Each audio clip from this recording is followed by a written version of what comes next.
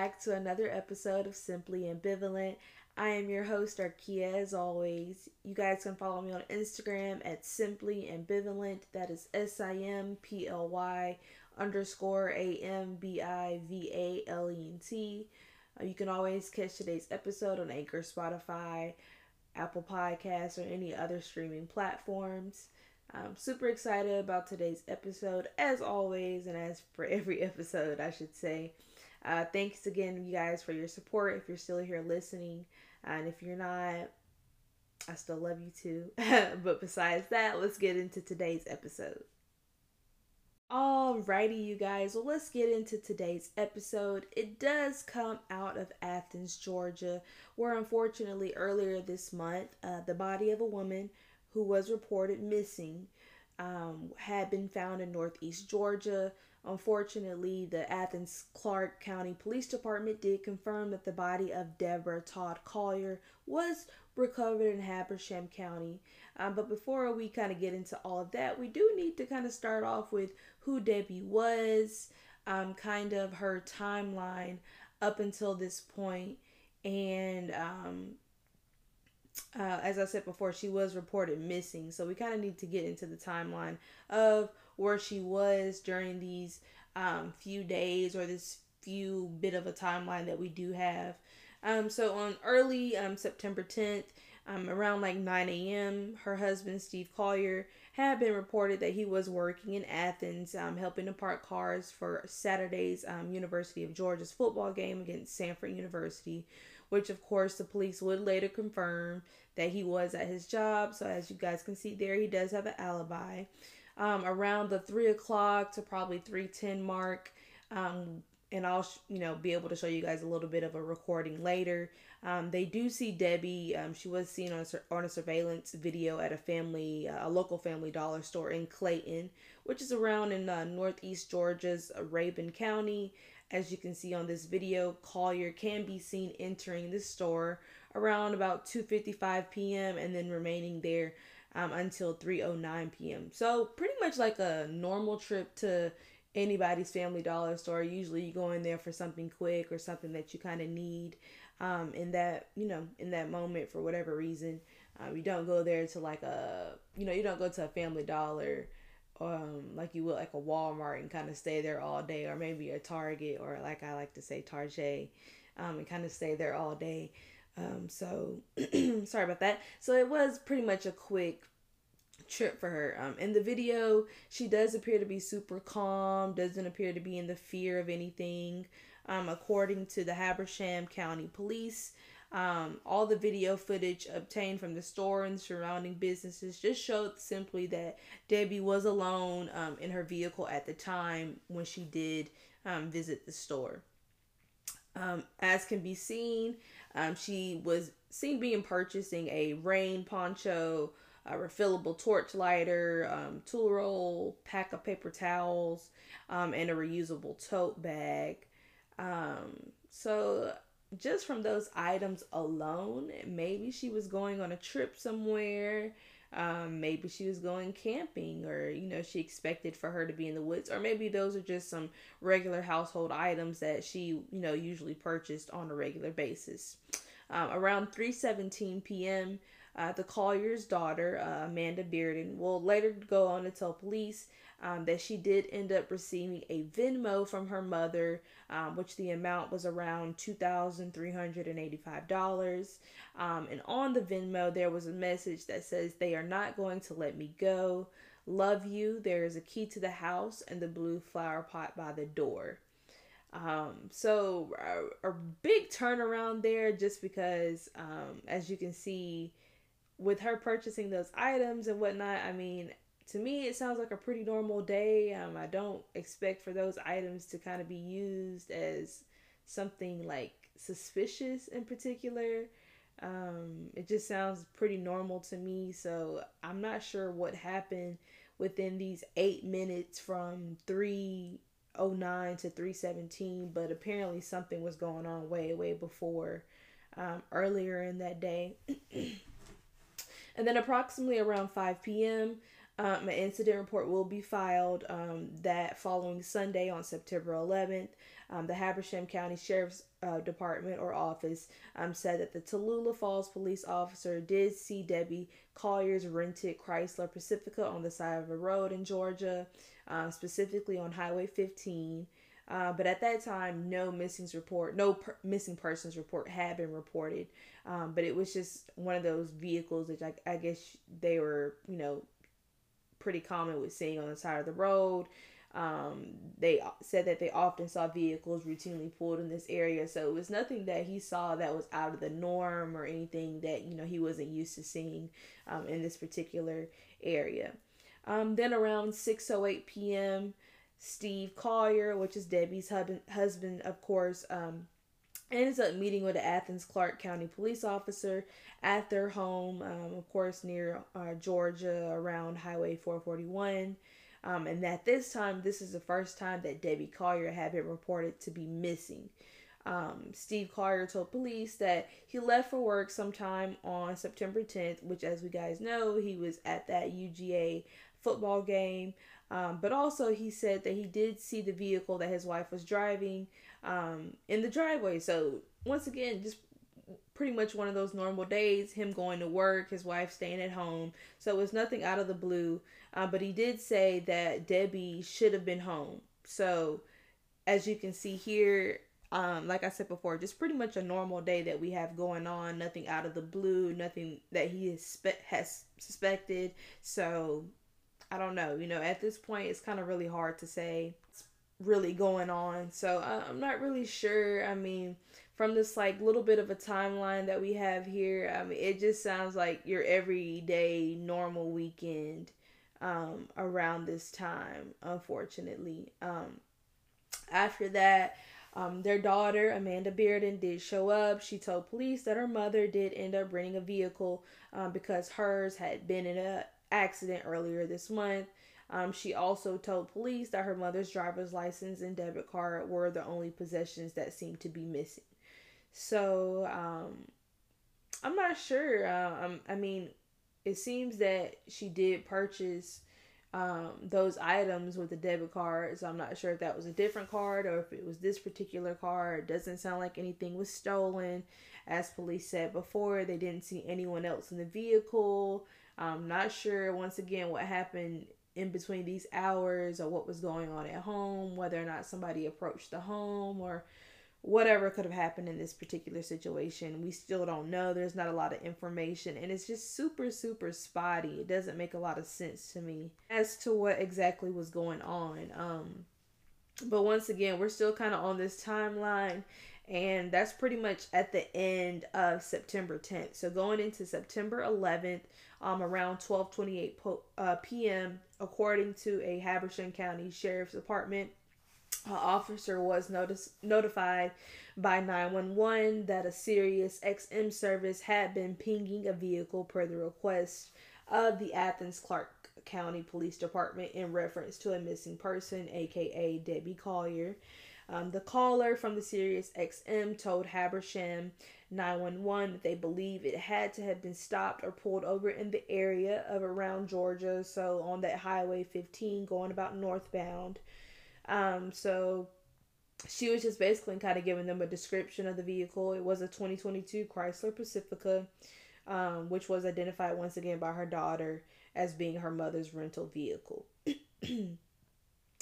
Earlier, as we said before, earlier in that day, the police did report that they did see a vehicle. However, they didn't exactly say what kind of vehicle. They did see a vehicle pulled over on that same highway. And so, as I said before, Habersham County Police did eventually end up finding that vehicle at the pull-off. It was on an old logging road on Georgia Highway 15. And apparently the vehicle was unlocked and it was pretty much empty. So pretty much while the Habersham County Police were waiting on other units to arrive, the police reported that Amanda Bearden arrived on the scene in a hysterical state. So just from that right there, I kind of just get a little suspicious. Because I mean, I'm sure that she's more than familiar with the area. It's just how fast she ended up pulling up into the area is what has me concerned and a little bit of just like, what's going on here? They said that no one was in the vehicle, but at the same time, I'm not sure if we even have her whereabouts yet, or at least her alibi, as to where she was during this time. So, um, yeah, just a little bit of a raised ears there. Not quite sure what exactly was going on. But as they said before, Bearden did arrive in a hysterical state. She began screaming that the vehicle did belong to her mother. Bearden also said that the police had been notified by the Athens Clarke County Police that the vehicle once again had been pinged by the Sirius XM, and also they ended up providing her with the latest ping's approximate location. Bearden did tell police that her mother had no history of mental health issues, didn't have any type of suicidal tendencies, but she did say that her mom did have some physical ailments, such as her having a pretty much a bad back, and she wasn't the type of person that was going to be able to kind of walk far, so she wasn't in that physical shape to be able to do so. Only hours later, and that was, let's see, that was around 12:28 p.m. So we're looking at about around 3 hours later. A K9 unit did end up arriving, and so of course police began searching the nearby woods. They did end up eventually finding a red tote bag near an uprooted tree, which was near the remains of a fire. And then further down the embankment, police found a partially burned blue tarp and then a nude female laying on her back, grasping a small tree with her right hand. So as I said before, that was one of the items that Debbie did end up purchasing when she was at that Family Dollar. As well as they did mention a tarp. Not really sure if that was the poncho that they're kind of referring to, even though those are two different things, but maybe that's kind of what they meant. But this is around 3:09 p.m. and Collier's body is found and identified. So as you can see there, that is pretty much of a 3 hour kind of timeline that's kind of happening. So things are happening pretty fast at this point. After 3:09 p.m., around 5 o'clock, the Habersham Sheriff's Office, they did begin a crime scene log, just kind of collecting everything as far as like evidence, such as that red tote bag, as well as that tarp that they did mention. And then, of course, after that, we kind of get more into the next following days, more into like the family, reporting her death. And then also the police ended up reviewing and also giving out that additional surveillance video that was obtained from that business near. So they're not really sure what exactly happened. But they do believe, and they did announce that Collier's death was a deliberate and not a random act. But once again, as I said before, the husband had an alibi, so of course he, in most marriages and stuff, the spouse is always considered to be the first suspect. But I don't know. And also just the daughter receiving that amount, very random. It's just a lot of things not adding up. It seems very just kind of put together. It doesn't seem like a death that's very well thought out to me. Just because of so many of like these random things that are happening, her body being found, not even, it doesn't even seem like it was a week or so, like it was within a day her body had ended up being found on that embankment. And another part that they said that the body was charred, so I'm not sure if the person was trying to kind of ruin evidence, or what exactly was going on in this instance. But I do want to play this 911 call for you guys that her daughter Amanda did end up once again calling into that police department and kind of giving her statement. So if you guys don't mind, just give me one quick little second here and I'll go ahead and play that for you. All right, and before we get into this 911 call, I do want to say this particular one is from her sister, and I think they may play the one from her daughter as well, but this particular one is from Debbie's sister. I am really worried about my sister. Okay. And you know, do you have any information where she might go, or? You have anything to add to Well, it? from my niece, she said that she was in an accident about a month ago, and she was, on the road. She was following this truck, and this truck lost a paint can, and the paint can hit my sister's car, and the paint went everywhere. And the driver was trying to convince my sister not to tell the cops that he was driving because he was out on parole, and there was, a stipulation to his parole that he couldn't drive. I got you. Do you think that was, I'm sorry. I was going to ask, do you think that was told to anybody else? Well, do you think that was told to the officer, that concern? That standing from my niece. Okay.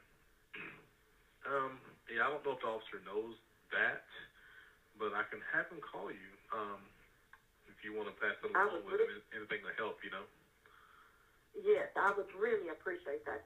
Yeah, that's no problem. Because I'm in I'm sorry, go ahead. I'm in Alabama, and I really do. She won't, she's not communicating very well with us, and I really would like to know what's going on. I got you. Yeah, since you may have insight on that, I'll have the sergeant give you a call. Is that okay? Yes, sir. That would be wonderful. All right. And what is, let's see here. Excuse me one second. What's your name? My name is Diane Shirley. And your phone number? Yes, sir. And this is your sister, right? Yes. Her daughter's name is Amanda Bearden. She would have been the one that would, her and her husband, Steve Collier, would have been the ones filing the report, was my understanding from Amanda. Okay. Yeah, I'll just have them give you a call, okay? Just hang tight, all right? All right. Thank you so much. No problem. Bye-bye. Bye-bye. So as you guys can kind of see there, her sister did sound very concerned about where Debbie was, just because she wasn't answering back to any of their communications. They were trying to get in contact with her. And once again, I'm sure, the daughter did explain to her what all was going on, as well as kind of just telling her and giving the 911 dispatcher a summary of what had happened earlier that month when Debbie was in a accident with a trucker. They did say it ended up being a minor accident, but also apparently they said that the ex-trucker was an ex-con. He ended up begging Debbie not to call the police just because it would have been in violation of his probation, apparently, and kind of on and on and on. But as you can hear when she said on the call, the paint did go everywhere. The driver, as I said before, was trying to convince his sister not to tell the cops.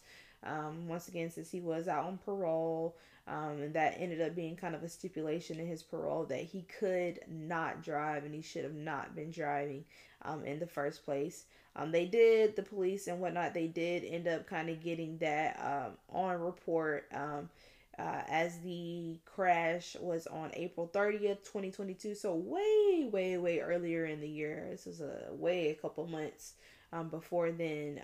And then the ex-con does go by the name of Miguel Martinez. They said that a metal item fell off the roof of a 2009 GMC Savannah van, slammed into Debbie's car, into her driver's side. And then, of course, you can see right here, if you guys do end up kind of looking more into it, you can kind of see more into the report and what exactly had happened. They have a diagram and a bunch of other things. I did look into Martinez and kind of see, what exactly did he end up going to jail for. But as we can see here, Martinez did face a slew of misdemeanors after allegedly pulling his ex-wife's hair, while also during that time she was holding their child. So in this time it was around 2015. So this ended up sending them both tumbling to the ground. He does not appear to be a part of Georgia's parole system, so apparently he's from a different state, as we can see here. But most of the charges ended up being dismissed in a plea deal in which he did admit to 2 counts of disorderly conduct. He was sentenced to 12 months of probation and would have been off 6 years before his accident with Collier. So I'm not sure if this man would necessarily try to get revenge against this woman, um, just for this simple act, or maybe he did because it does require, it is against his parole and could potentially send him back to jail, and that's not something that she would have wanted. But at the same time, like I said before, it just sounds super fishy. And to the context of that Venmo that they were sent, it's just a little bit too much of a coincidence for me. Not one that I like a lot. But once again, this story is it has so many holes in it, so many things that aren't making sense.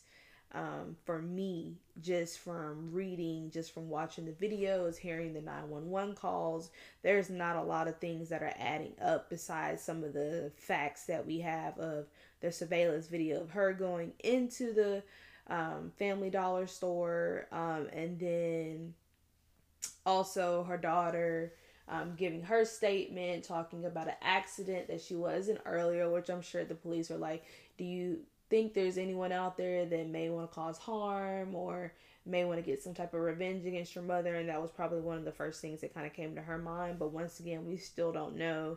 As they said before, her death was, it seemed to be deliberate, seemed to be one that, of course was on purpose, but we're not exactly sure what all happened.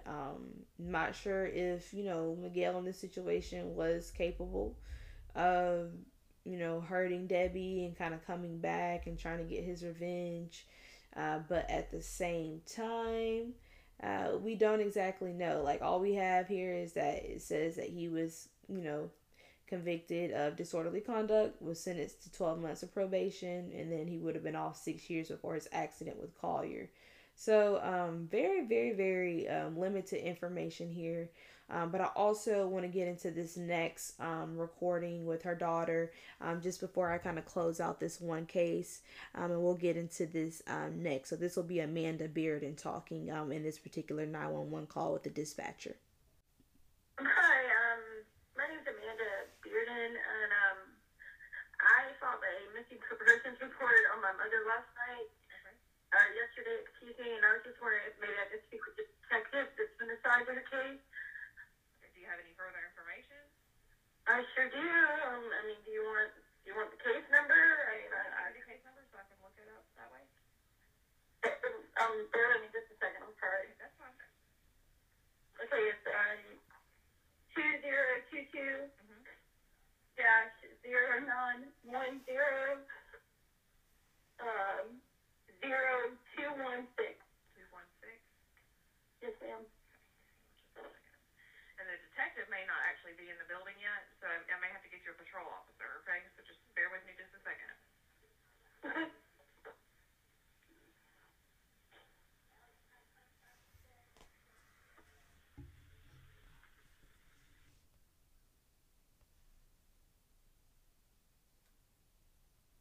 That's 09010.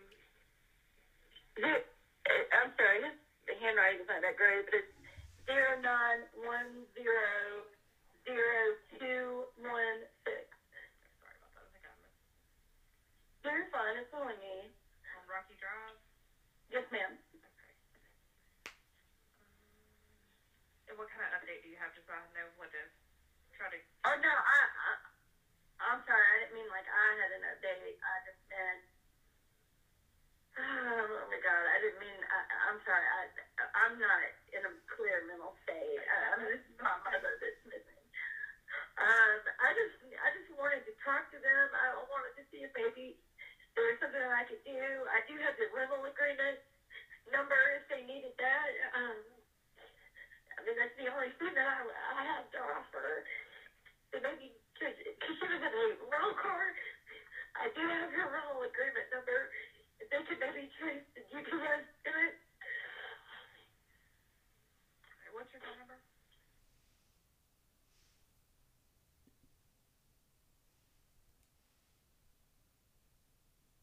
I'm her daughter. Yes, ma'am. Take a deep breath for me, okay? I'm sorry. It's okay. It's okay. I'd be upset too. I completely understand that part, like being upset about it. So the officer that took your report is already gone for the day. He worked last night. And then the detectives, I don't think they're in the building right now. They're kind of working on an on-call basis, so I don't know that I can get in touch with them unless I have something, you know, fresh to give them. That would be something, but I can see if I can get another officer to call you back, okay? Okay. We've got the bolo out for her. Like, we got everybody, you know, keeping their eyes peeled for her and that kind of thing. So,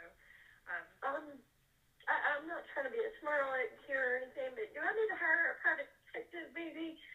Because I mean, and I'm not trying to be ugly or anything, but I don't understand I mean, I know you don't know everything, of course, but why it hasn't, what I've asked being done, like, why isn't the GPS in her van being traced? Do I need a private detective to do that? I mean, I'm not trying to be ugly or anything. The most help. okay, so here's the thing. She's gonna, She's an adult, okay.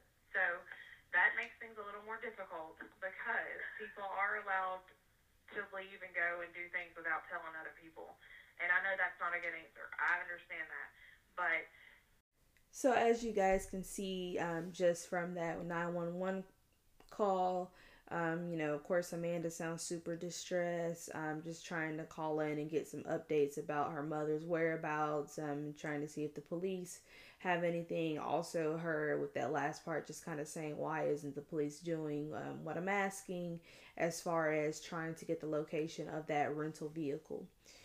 So that kind of ends it there, you guys. I don't want to kind of drag this out just because I'm sure after this you may want to go look at it yourself.